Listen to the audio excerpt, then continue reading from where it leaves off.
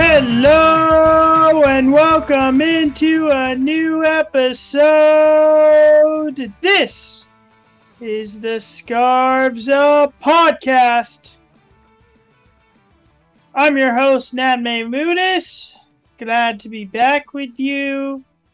I'm joined by David Maymunis. How are you doing today, David? Doing okay. Hello, everyone. And it is just a little bit after the Sounders game against Atlanta. And I'm a little pissed off. I think you are too. Yeah, And we have to stop should make for an losing interesting. games where we're the better team. Yeah. Okay, so let's break it down. Let's break down the games that we've missed. There's been 6 since we last talked. And in those 6, we had 2 1-0 losses, 2 2-1 losses, and then 2 wins. Also, 2 chances for Nuhu that both could have been monumental goals for the Sounders. But apparently we are not on the best timeline because he did not score. And we can't have nice things, so Nuhu doesn't get to score today. Last year, the Sounders did well in all their one-goal games. This year, not so much so far. Now, we are really today going to focus entirely on the Sounders for all your World Soccer news and coverage. Please make sure to check out Football is Life. You can find it wherever you listen to podcasts. And it covers all the MLS action and the world of soccer in more detail. That comes out every Friday. And you can hear me talk about the Sounders as well as the rest of the league. Football is Life. You can go to their website, footballislife.net. There you can find links to social media and you can follow them there. It's a great show that I'm glad to be a part of. But let's get into the Sounders now. And we'll still somewhat go in order, but we're pretty much going to move past Nashville and Chicago because in both of these games, Sounders just letting the other team take all 3 points. I think that's perhaps overstating a little bit, but there does seem to be a common thread of playing well and, letting in a goal that maybe shouldn't have gone in and not finishing a couple chances that could have been finished. We go to the Nashville game. A lot of chances.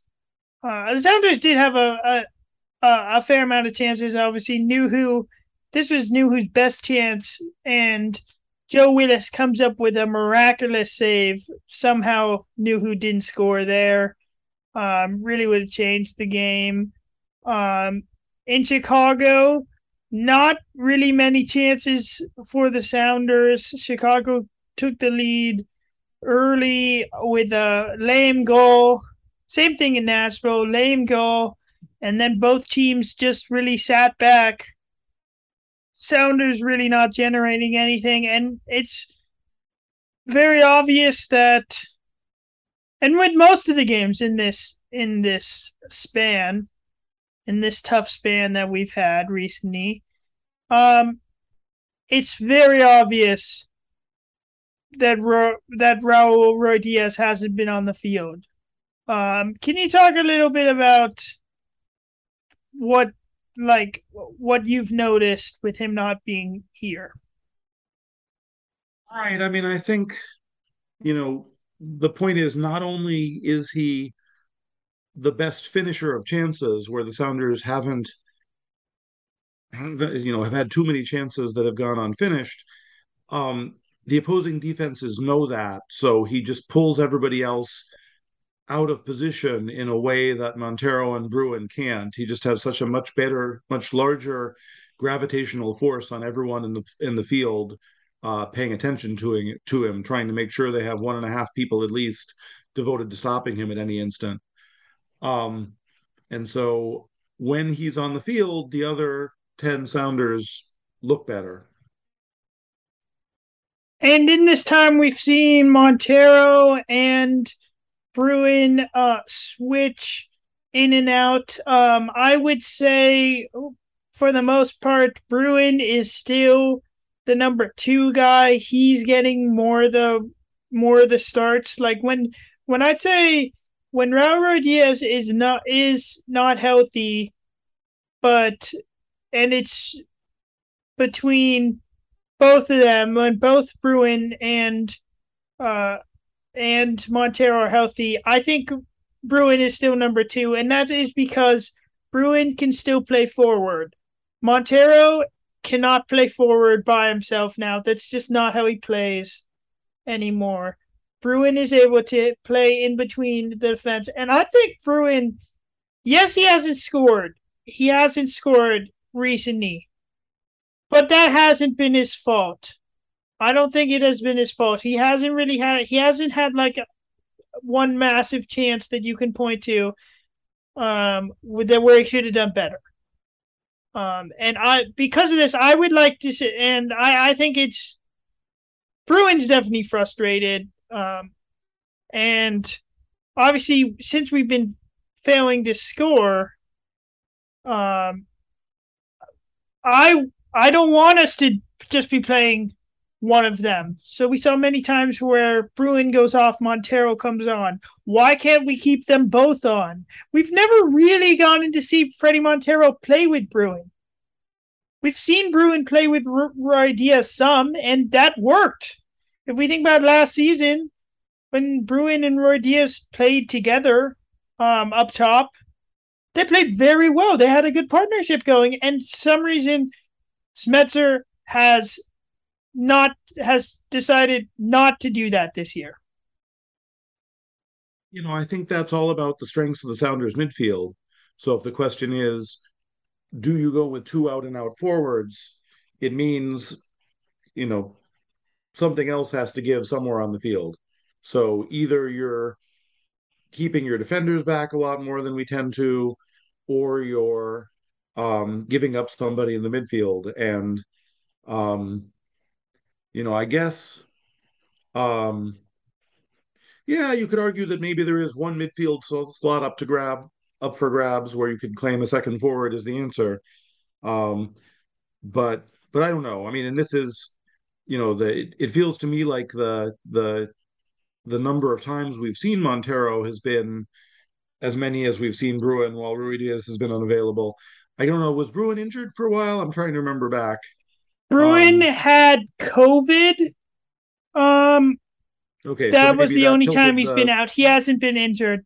That's the only reason he's been out. That's why Montero got a couple of right. starts. So I mean, I agree with you that as an observer, I like the style of play better. The same way we've been asking for two forwards, the game can be more fun to watch with one or two forwards instead of zero, with Montero, playing as the false nine and going all the way back to midfield to get the ball. Um, and I would argue that even when Bruin is that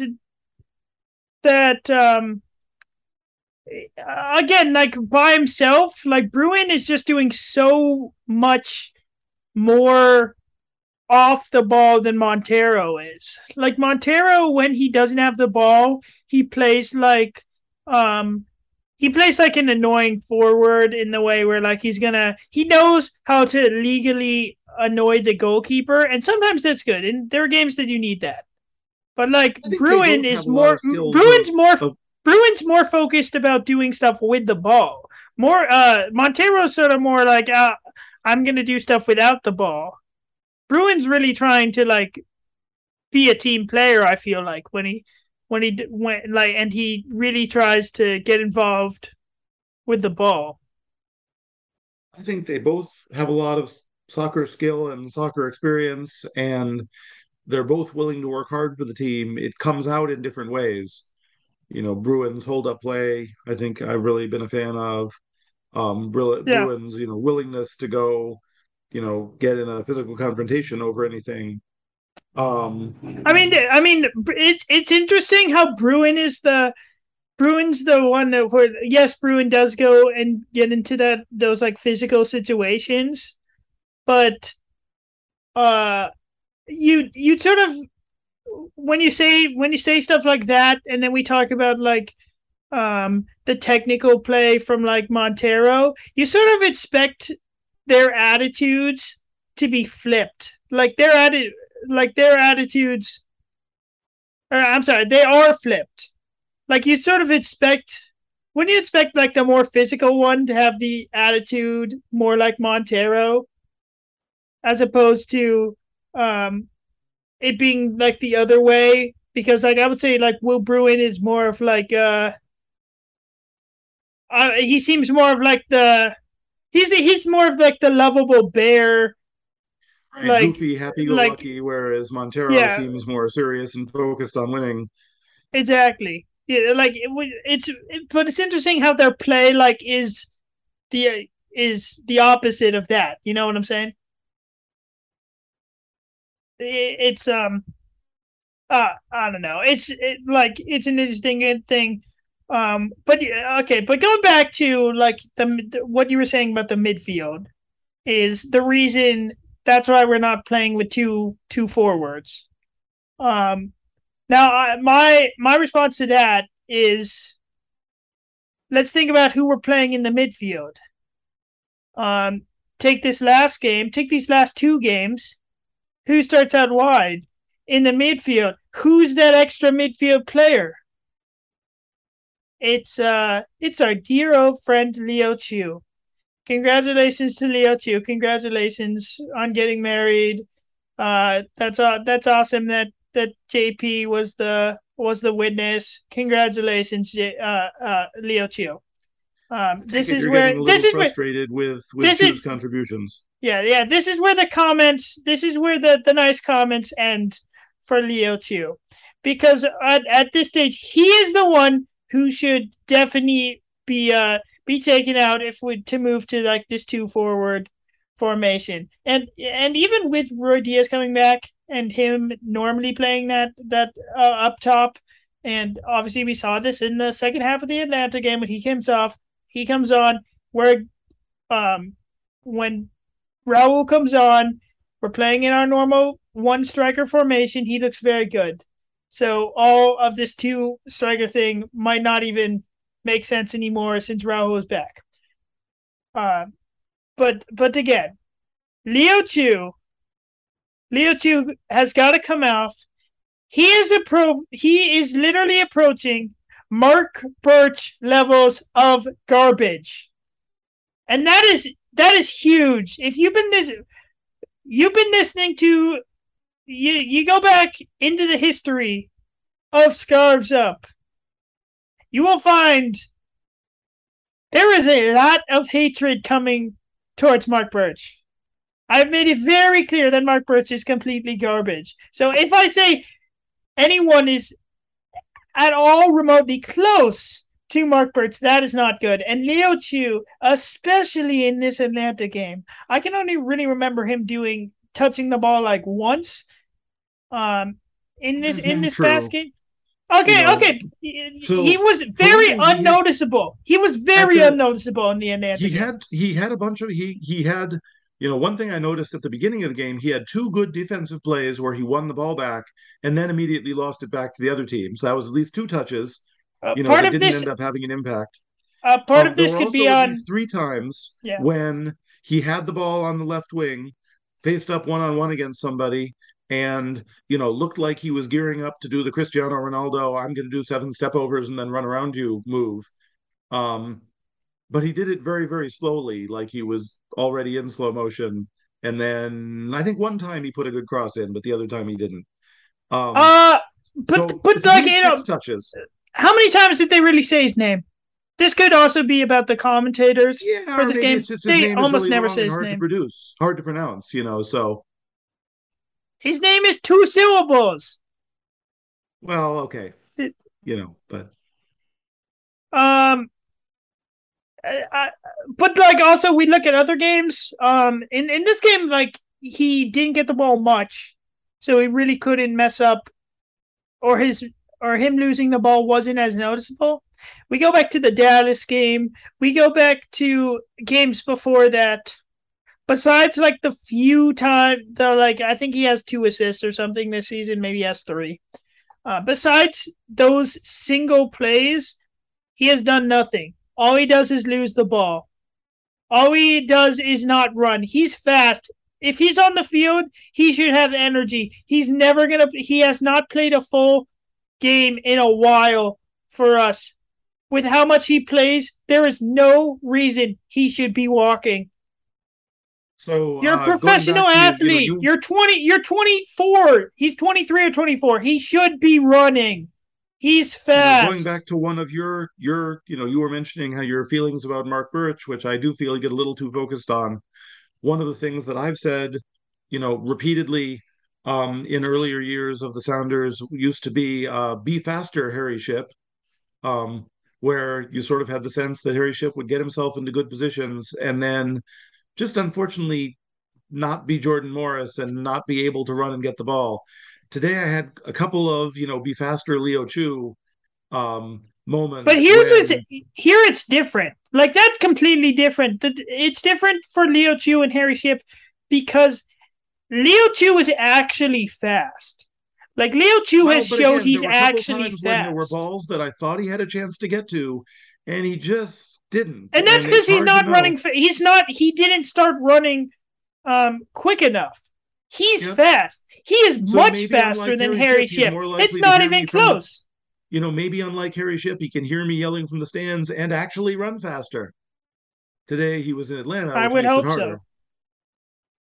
so. Um. So he's in it. So go. So like, what do we think is the solution with Leo Chu? Or like, it's like obviously Clearly, like one he's solution is gonna. take him off and put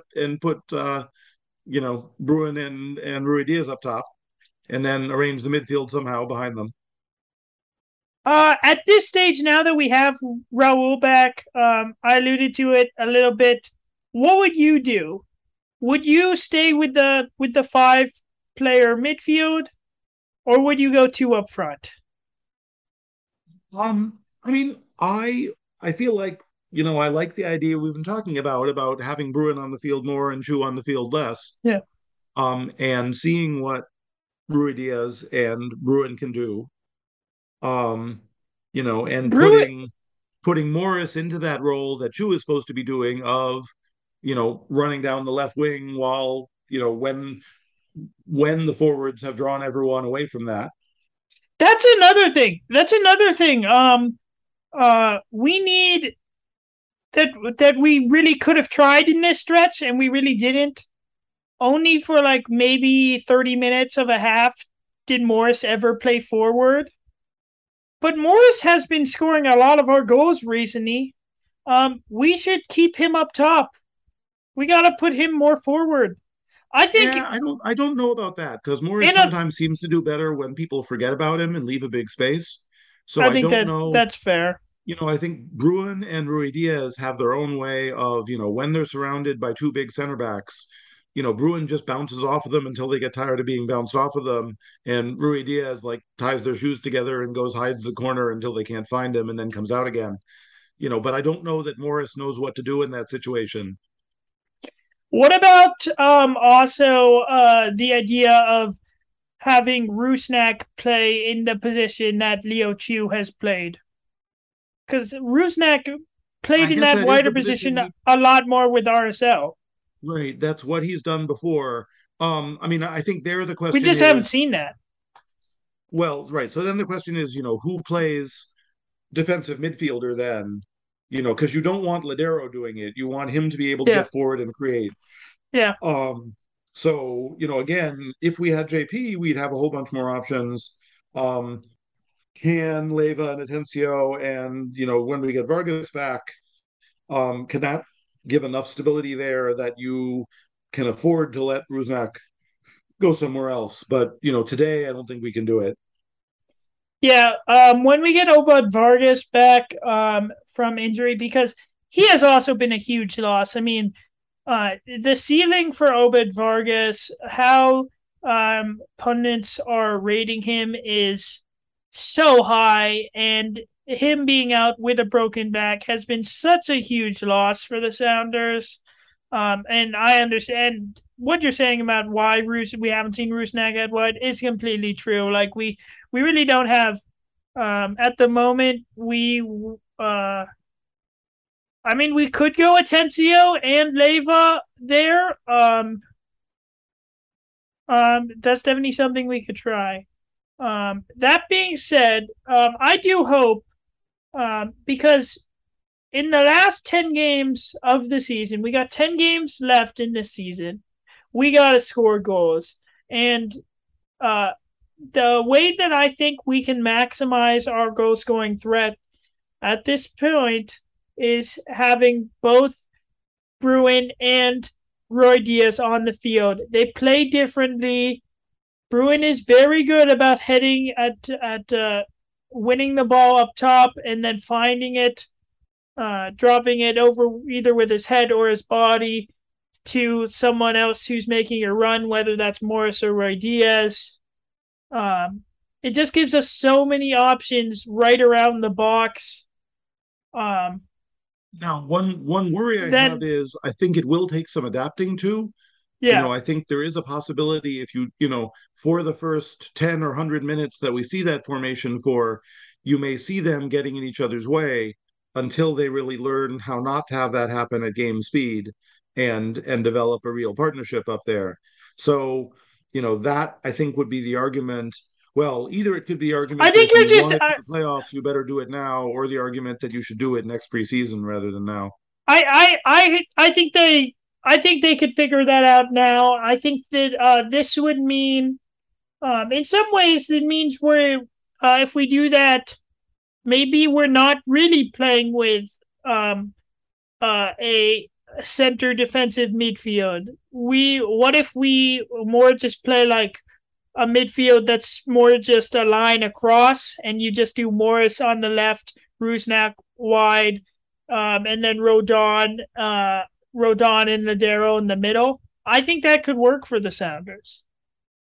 And then I that think it four, just like, yeah, I think it could, but it means that you don't necessarily get a lot of enough of Roldan or Ladero going forward.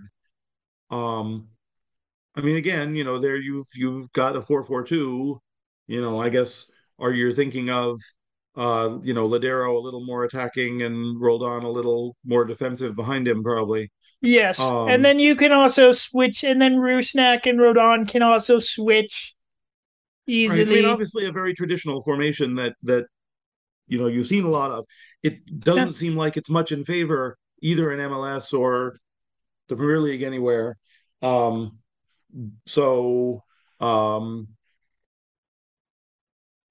Yeah. I think it's unlikely to happen. Uh, so let so we're looking at we've been talking about how we could adjust the midfield. Let's talk about the defense recently. Um, the goals that the Sounders have let in recently have been a mixed bag. We've seen a lot of sloppy goals, but we've also seen a lot of good goals. So like it's hard to judge. And generally, I would say the defense is playing really well. We're playing well. Stephen Right. I mean, Fry we've dominated the is game for yeah. long stretches. We haven't, let given the opponents a whole lot of chances. We've let too many chances in. Today Atlanta just Mhm. didn't have a lot of chances. The Um, goal, the Atlanta's game winner today is pretty similar. It's pretty similar to the goal that we got scored on last week at LAFC, in which Fry didn't even have a chance, and just no one closed down the shot taker fast enough. What for since we've seen that goal scored on us 2 weeks in a row, what has to change for plays like that? Is that just Yamar yeah, Arriaga, or I is don't know if that the it's just luck. midfield? I think it's the midfield who has to be stepping out to those. Yeah, If you're talking about a shot taken from 20 yards, it's not, you can't expect the center backs to be the ones getting to it. I yeah. think it's, pressure on the ball. To, I guess the difference is, maybe a world class player can take a shot like that under pressure. A merely, MLS average player needs 3 or 5 seconds to set up for a shot like that. I will say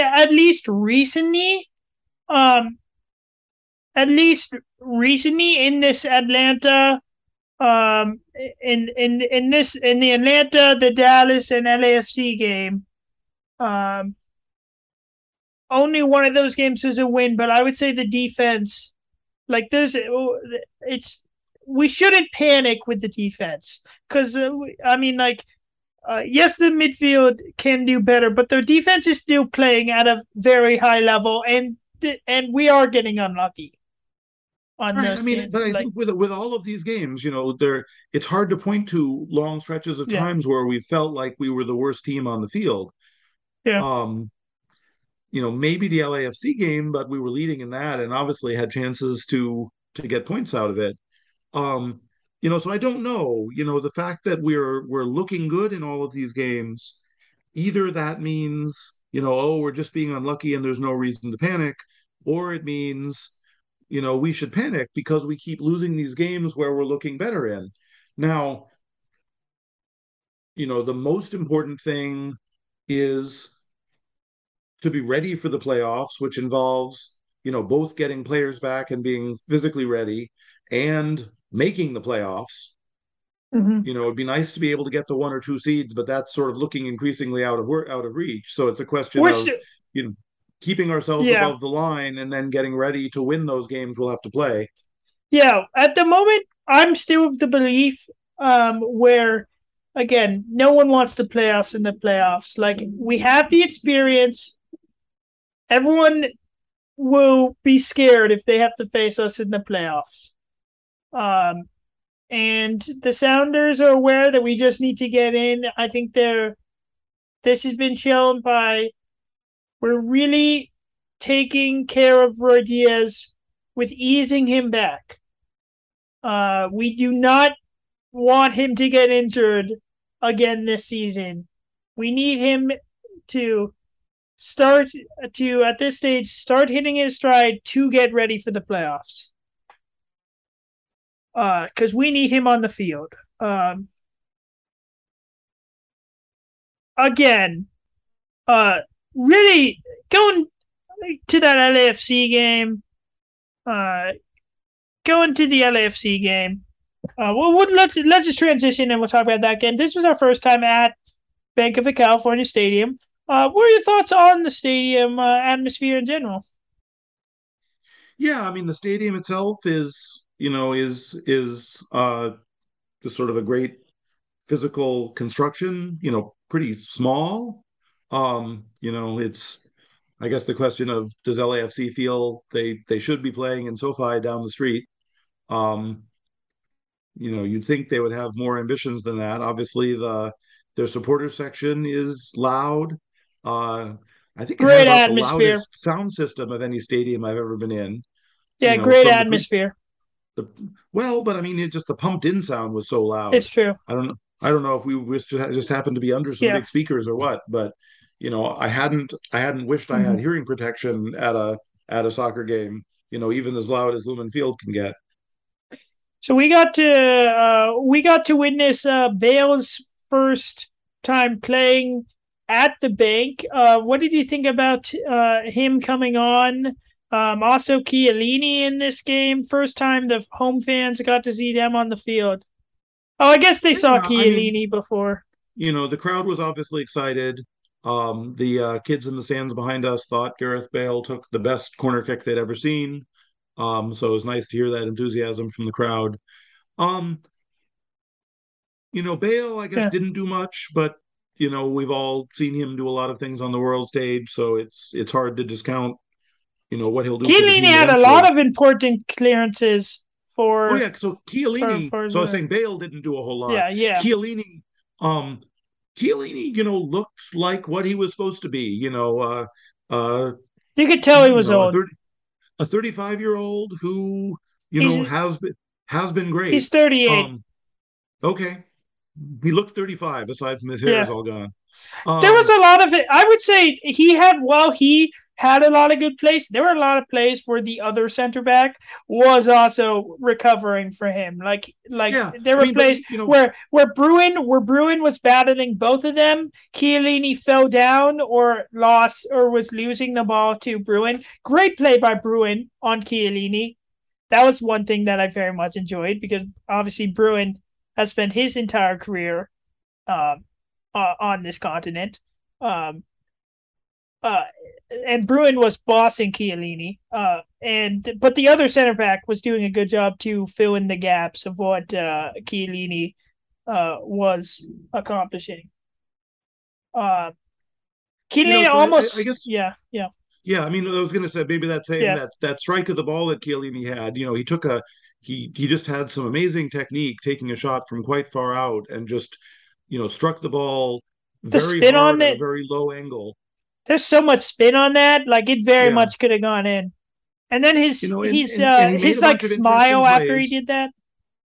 He Yeah. seemed not surprised that he wasn't as fast as he was. So there weren't a lot of times when you had the feeling he thought he would get to something that he didn't get to.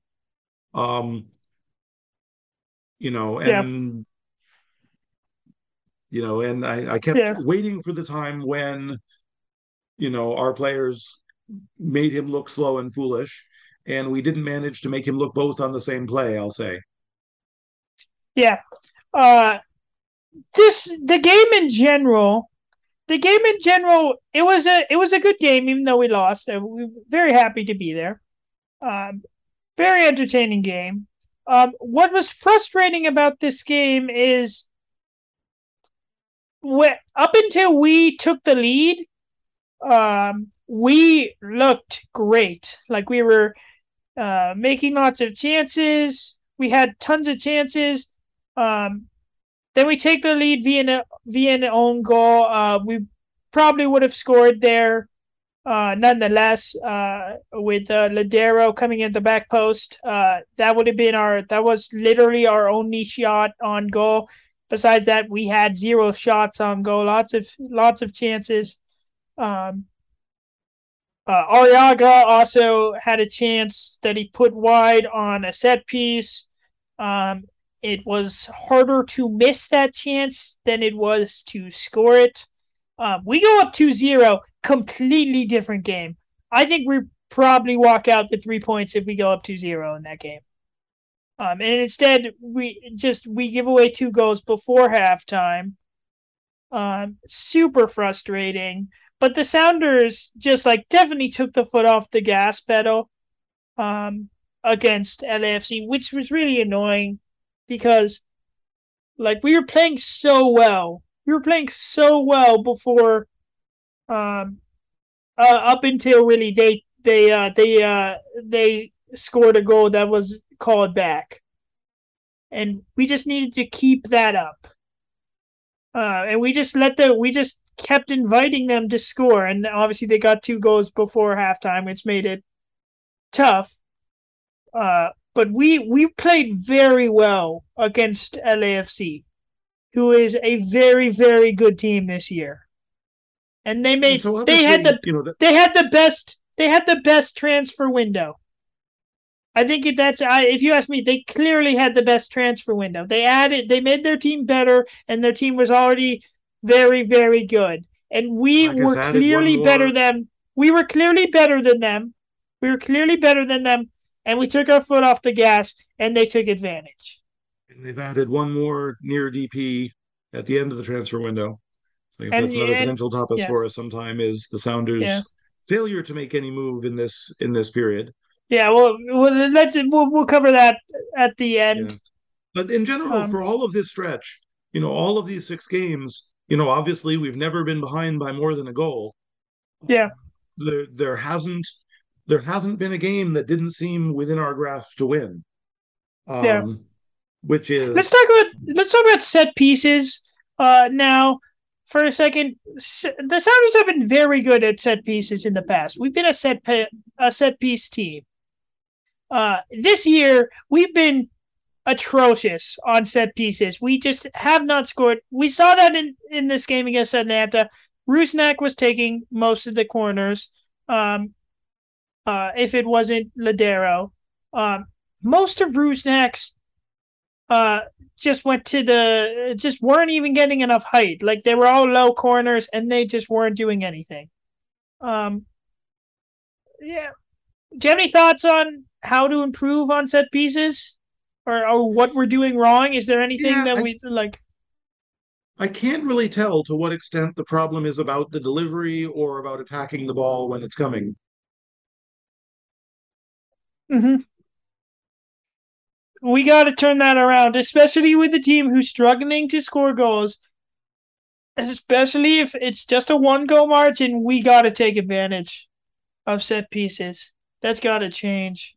Um, Also in the LAFC game, Stefan Fry, who really only makes about one true error a year, I would say. And that's at most. Like some years that's not even true. But in this LAFC game, I think he'll definitely want the game winner goal for LAFC back. Definitely Well, I not a think he'll fan of Bank of California Stadium. He has let in as he the first time we ever played at Bank of California Stadium, he let in a goal that bounced off him on the free kick. Yeah, I mean, I don't think you can count that as a goalkeeping error. I mean, any ball that you touch as a keeper, you want to Yeah, keep out. But, with Carlos Vea shooting from, what was it, 10 feet away or less, um, it was an unlucky bounce. He would have rather had a luckier one, but I don't think in yeah. any way you can. The marking is definitely more of an issue on that play. No one's Well, marking and but Carlos again, Vela. it was a tough piece of skill. It's hard to say, you know, it's hard to say that you're going to keep Vea from getting any touch of the ball. It was a contested touch. If you can get in a position like that, get a ball at a tough angle on goal with power, you're going to score a lot of goals, which is why Vea scores a lot of goals. Um, and again, Fry knows he wouldn't have had to be that much luckier to keep that out. He was basically in the right position. But I don't think you can any way say it's a goalkeeping gaffe. Uh, the only reason that yeah, I think that's fair. I mean, like the only reason I might say that is I mean, like again, Seven Fry is very very reliable. We don't see him do this type of stuff. So like it's a small error, but it's an error. Hopefully, if since it seems he only has one error a season, if this is gonna be it, and it's only like a partial error in your mind, then I'll take it. It happens at a game that is meaning that in the end, it's meaningless. Um, it didn't decide where a trophy is gonna go. Um, so it's not the end of the world. Seven Fry is still a very very good goalkeeper. Anything else from the LAFC game? We talked. You mentioned at the beginning of the game about the smoke that the LAFC supporters set off at the beginning of this game. we're both of the opinion, I believe, that that should not be allowed in stadiums. It's very annoying. We saw it also in the first Bundesliga game. The first goal that Bayern Munich scored, you literally can't see the ball go in because of the smoke. Like why? Like why do we need to have smoke? Like what's wrong with just like a tifo? Any thoughts on that? On smoke in stadiums? I think the one thing I would say is I do think the supporter section did keep the smoke mostly to themselves. It didn't seem like it was straying out onto the field or blanketing other people. We've seen So it in the past. We've seen it in the past where it has affected right. the So Bank anyway, of that's a line California I would draw. Stadium. The security at Bank of California Stadium has definitely done a better job at keeping their supporter section under check uh, uh, um, as as they've been in their home for longer. Like they used to have big problems just like controlling people and making sure they don't throw stuff onto the field, and now they like have people who like get anything that gets thrown off to the field onto the field very quickly. Like we still saw stuff getting thrown onto the field when they scored, Right, and and the crowd they was cleaned it up warned once. immediately. Yeah. Um.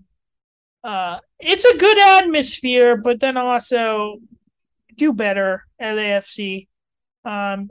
I would say they should take away that until they learn to behave. Because yeah, I don't want any of my players getting hit by any drunken supporters who don't understand the game. Since I feel anyone who is throwing anything onto the field is usually not a true soccer fan. Those people do not represent us. Uh, do not are not true soccer fans. You got to respect the game.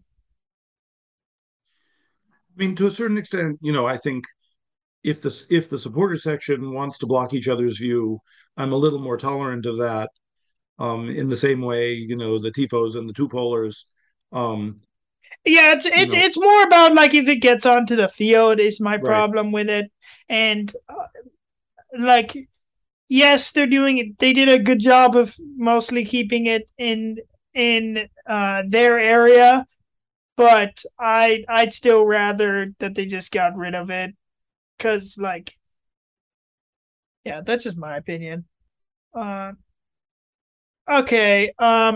What else happened in these six games that we have to talk about? There was some stuff in the Colorado game, some referee decisions, which uh, got a lot of headlines. First, the goal that the Sounders' first goal, which was scored by Jordan Morris. Um, Colorado up in arms that the goal counted because the free kick was taken in the wrong place.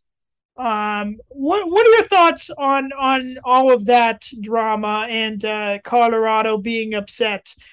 Pro did tweet that the play could not have been reviewed because it's not because that type of foul cannot be reviewed by VAR, which is very strange. I mean, I Um, think if you said, what do I think would have been the correct referee and call, I think probably, you know, stop the play, give a yellow card to the Colorado player who kicked the ball away and, caused the free kick to have to be taken from a different place.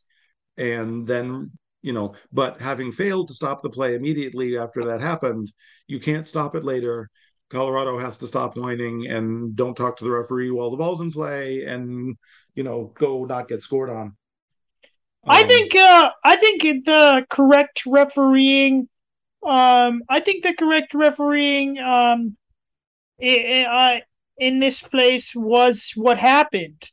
I do think Colorado should the player who committed who kicked the ball away should have gotten a yellow card. I think that that could have been added on to what really happened, because the Sounders are allowed to take it quickly. It's a question of why did Pro think that it was the wrong call? If you get the ball where it is, I don't really know what the official laws say about, it if has the to be ball in the is not general area. okay. It has to be in the general area. It's what Pro says. But Okay. And Pro is, also, I but think Pro probably is also just not, incredibly wrong here. but I not think it somewhere where you get like where you get a distinct advantage by taking it from a different place, I would think. I So, yeah, and I think because it's behind the play, because the foul happened behind, like it went backwards, not towards goal. Like Colorado had a lot of time to, like, the ball's in the air for a long time. They could have got back.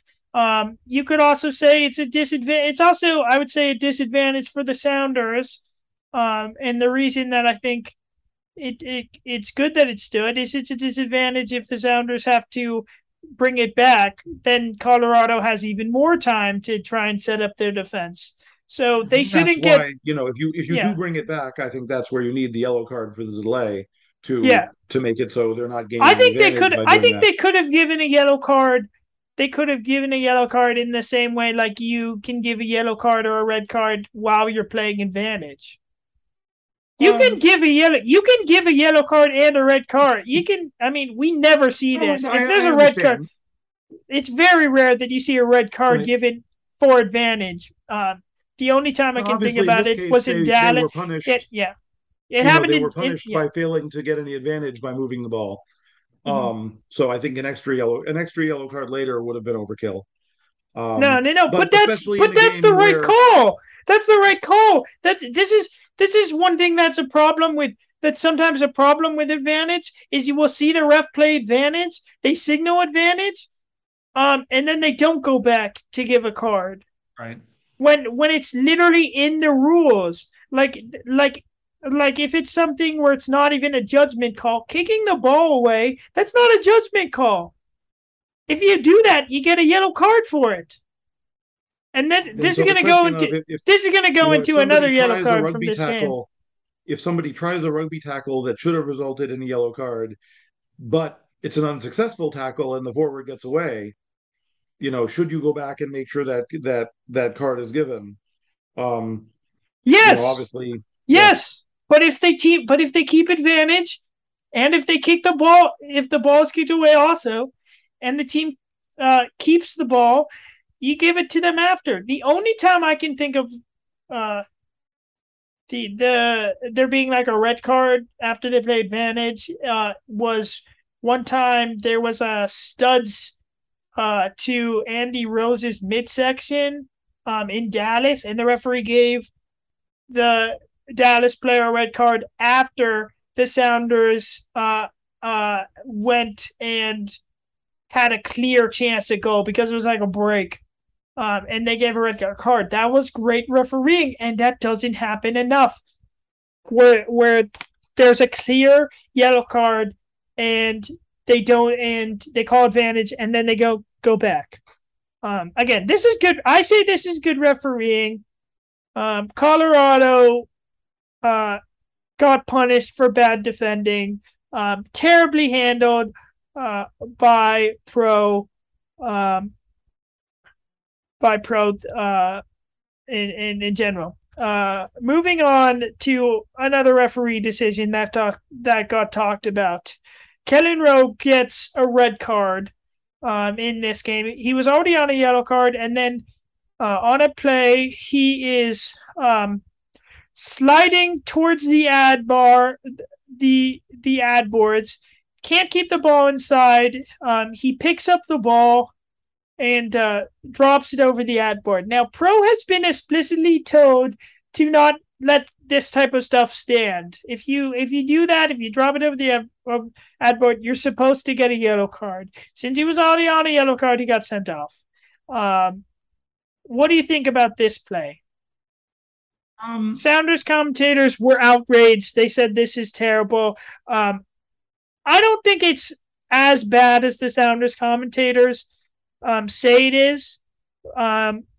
But yeah, what do you think? And then I'll say what I think it is. Yeah, I mean, I think, it's one of these things like, players who get a second yellow for taking a shirt off in a goal celebration. Um, you Yeah, know, in some ways, I'm always impressed by how well defenders are able to not get second yellows. That they actually apparently, can remember to not foul people when they know the consequences are bad, which I guess is why they're professionals. They know what a professional foul is. So yeah, I mean, I think it's just one of those things. You know, he should have been able to figure out that whether it was a 20% chance or an 80% chance it that the referee is going to call it. What are you doing giving the referee even a 20% chance of throwing you out of the game? Just don't do it. You know, yeah, the same way some players put their hands behind their back when somebody might take a shot at them, it's the same thing. Just like don't do things that yeah. could get you thrown out. Yeah, I don't know what was going on in Kellen Rowe's mind. If it was really just if he was really just if it was just a brain fart. The ball boy is like right there, like he is standing like behind the ad board, so you can think he's going to he's just like passing it to the ball boy who's right there. Um, uh, this happened right in front of my section. So I had a very, so I could like hear all the complaints, for the Sounders players when this happened. Um, yeah, so it's hard to know like what was going through Kellen's mind. Um, I think this again. Yeah, well, like what you're saying about the jerseys, like by the book, it's a yellow card. They've been told the teams have been warned, don't do this, you're gonna get a card. Um, so the ref was correct to it's correct. Yes, it's a red card. However, like when you're refereeing a game, also uh you gotta also like know the temperature of the game. Like you have to feel like what's going on in the game. This happened right after halftime. The referee should know that the Sounders, with the form, we need to win at home. We want points to win. We're not trying to time waste. We're not trying to time waste. Um, it's right. Well, I mean, And again, obviously, we're not no, trying no, to right hold off on, the hold gate on, hold tough, on, hold on, hold on. We're not trying to. it wasn't attacking the Wait, wait, situation. wait. No, no, no, Yeah. no, no, no, no, no, no. We're not trying to time waste. The reason, the referee immediately comes in with a long whistle over to Kellen Rowe, um, and gives it immediately. This is something that I feel like could have been dealt with the talking. Like be Again, like, it do was better. not a question of delaying a dead ball Because to the run out the main clock. thing, It because was a the question main of thing, the Kellen. main If you look at Kellen, he feels like he's out of position. He knows he has to run back to be a defender, and it looks like he's no, throwing he the ball doesn't feel away he's so that out he of can turn and run position. back. He doesn't feel like he's out of position. He's literally in the state in the No, advertising board. he's not out of position, but he's not He's like out of like bounds. he's in no rush to back up. He throws it over and then he just walks back onto the field. He because Colorado was not trying to take it quickly. They But weren't trying to take at it the quickly. instant in which he starts to throw the ball, he doesn't really know the situation. He's kind of looking over his shoulder. It looks like he's worried about it. So that, Okay, but you know, no, no, no. The reason this is harsh, the reason it's harsh again, because again, they've been warned. He got the yellow card.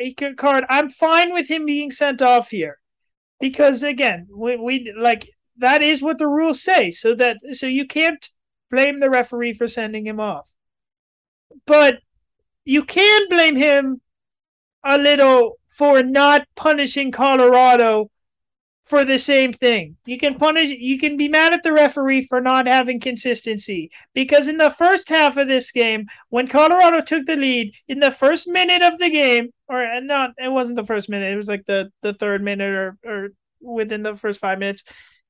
After that, Yarborough immediately started time wasting. And there were tons of times where for much longer he was delaying the game, much longer than what Ken and Rowe did. So he should have gotten a yellow card. He did not get a yellow card at all in this game. He should have gotten a yellow card for arguing on the goal. He did not. He went and got right up into the face of Colorado of one of the assistant referees, and he didn't get punished for that. One of the things that Nat, is, there are certain things where referees have discretion and certain things where they don't. So one of the things that happens to the Sounders sometimes is teams push us, by doing things that are just, below the line where the referee can't ignore them. And then we get mad when we do something the referee can't ignore.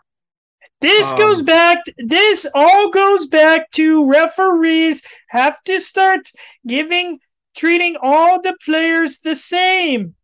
Why are the goalkeepers treated differently for like second yellow cards or for like arguing or time wasting calls?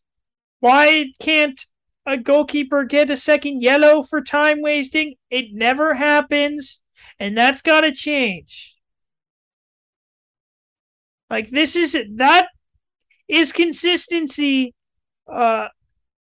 that we need in this game. We need refs to start getting to start being consistent and giving cards for time wasting, because while time wasting is a part of the game at this point, like, it's stupid that it is, and we should try and get rid of it.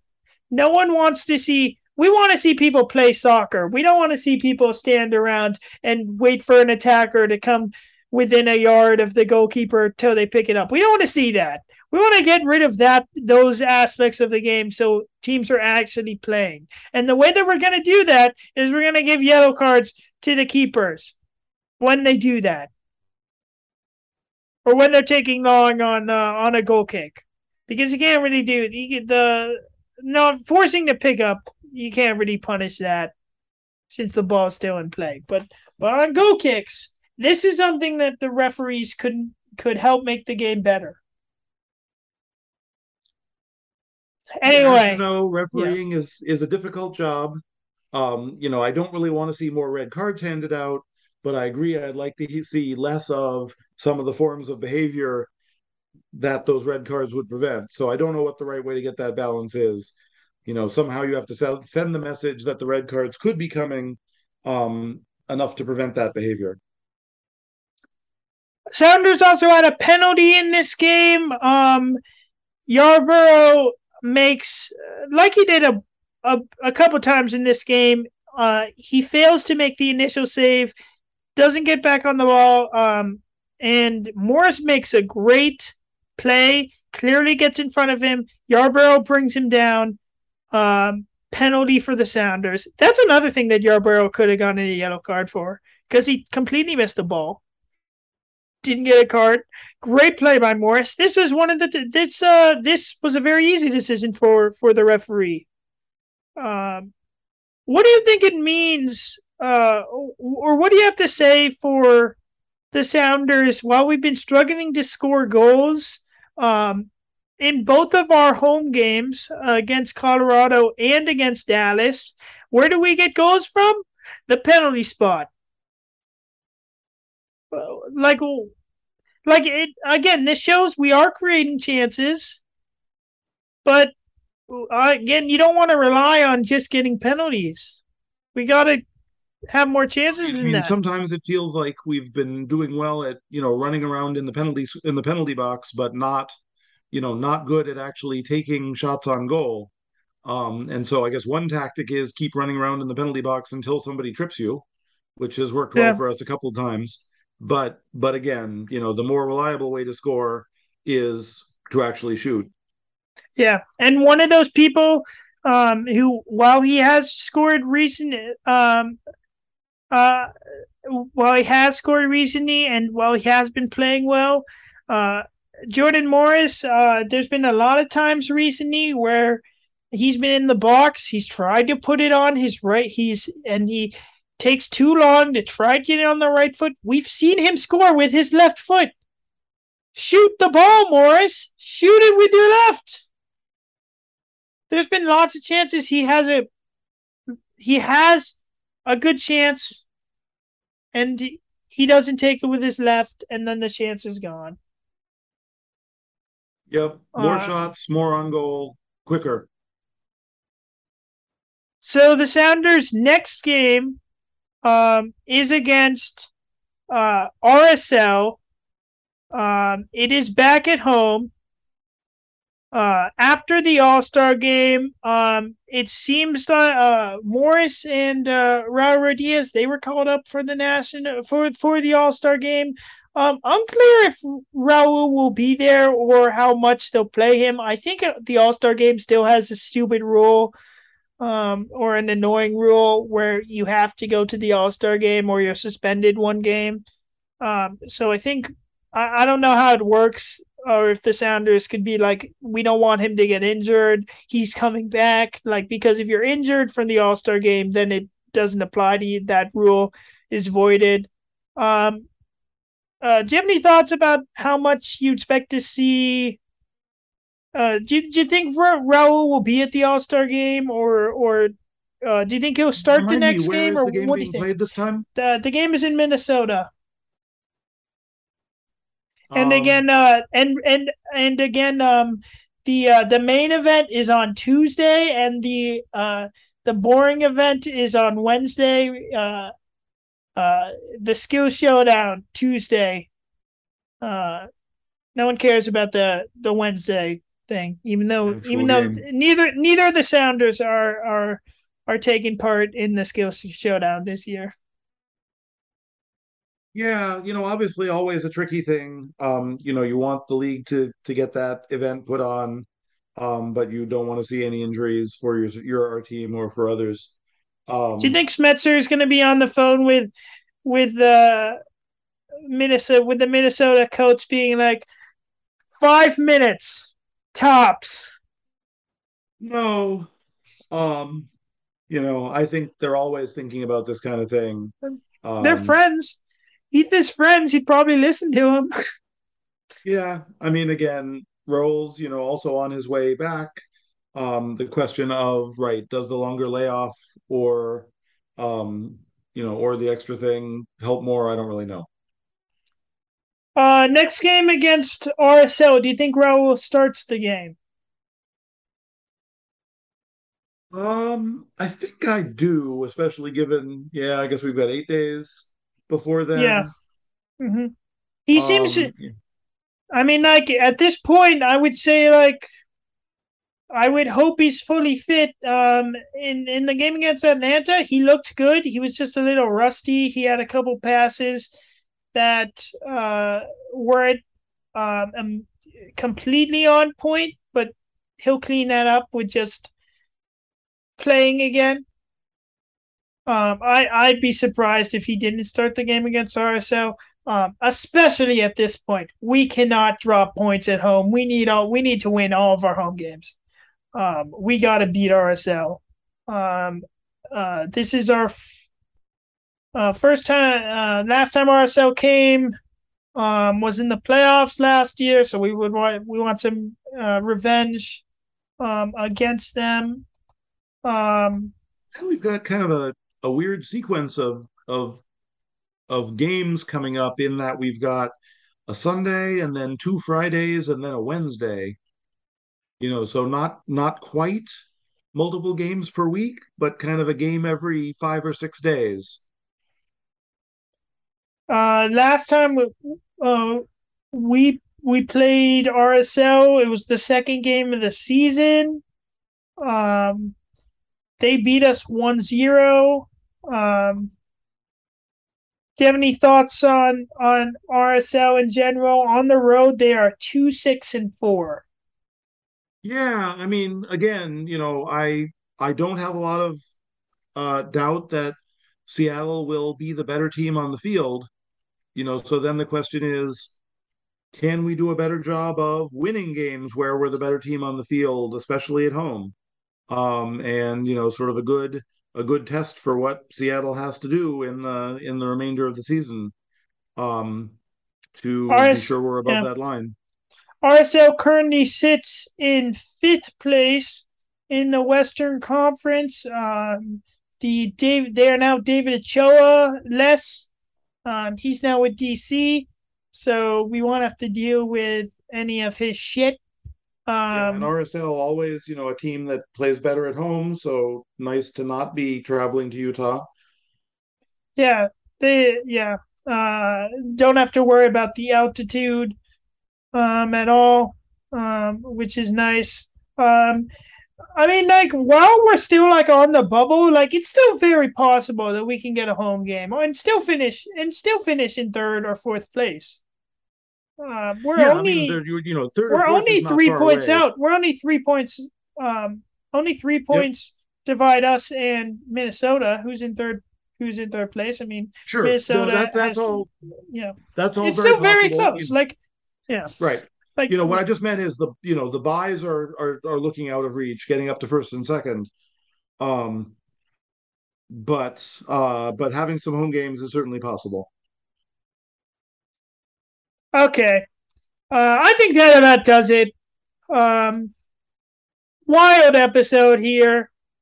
Just jumping around all over the place. Again, the Sounders are playing well. We just gotta find our way to start winning games. We gotta stop giving away uh chances. Stop letting other teams score, take games away from us. We're a good team. We know that. Uh, Before we go, obviously, yeah, I we didn't make any transfers during this window. So I think that is another positive that we can take is that the Sounders, with they feel confident. I think the front staff, the front office feels confident that we've assembled a group of guys who can make a run, and that we didn't um, need to go after someone, which would have, and it would have been hard to fit someone in with our financial situation. We don't have a DP spot open. Um, there is a rumor. Well, now we know it is confirmed that the Sounders were after Luis Suarez, best friend of Ladero. Any thoughts on that move? Would you have liked to see Luis Suarez in the Rave Green? Obviously would have been an interesting thing and given us more positional battles to talk about in terms of who makes it into the starting lineup. Um, didn't ever really seem very likely to happen. Um, and again, we hope he doesn't talk Ladero into going the other way and rejoining him back in their hometown. Well, Um, recently Ladero has talked about how he loves being with the team after some initial rumors were saying that he was going to yep, try I and go to understand that. national. So I'm, we'll keep an up quite on that. hopeful we'll keep him for a while. But It could still first step happen. obviously. It could still happen. It seems like talks could could we could land Suarez in at the end of this season for next year because he wanted to go somewhere to have a World Cup push, so he chose Nacional. But I think he could show up after the World Cup. It's not impossible that we could still see Suarez in the green. It would definitely would be Yep. an exciting player to Obviously have. not willing to start thinking about next season yet. Sounders right around the playoff line, have a lot of work to do to, get to the playoffs and then make a strong run there. And I'm looking forward to seeing it all. Okay, 10 games left. Sounders gotta have to keep going. We gotta pick up our results at home. Once we get into the playoffs, it's a whole new ball game. And for this final push, remember to keep your stars up.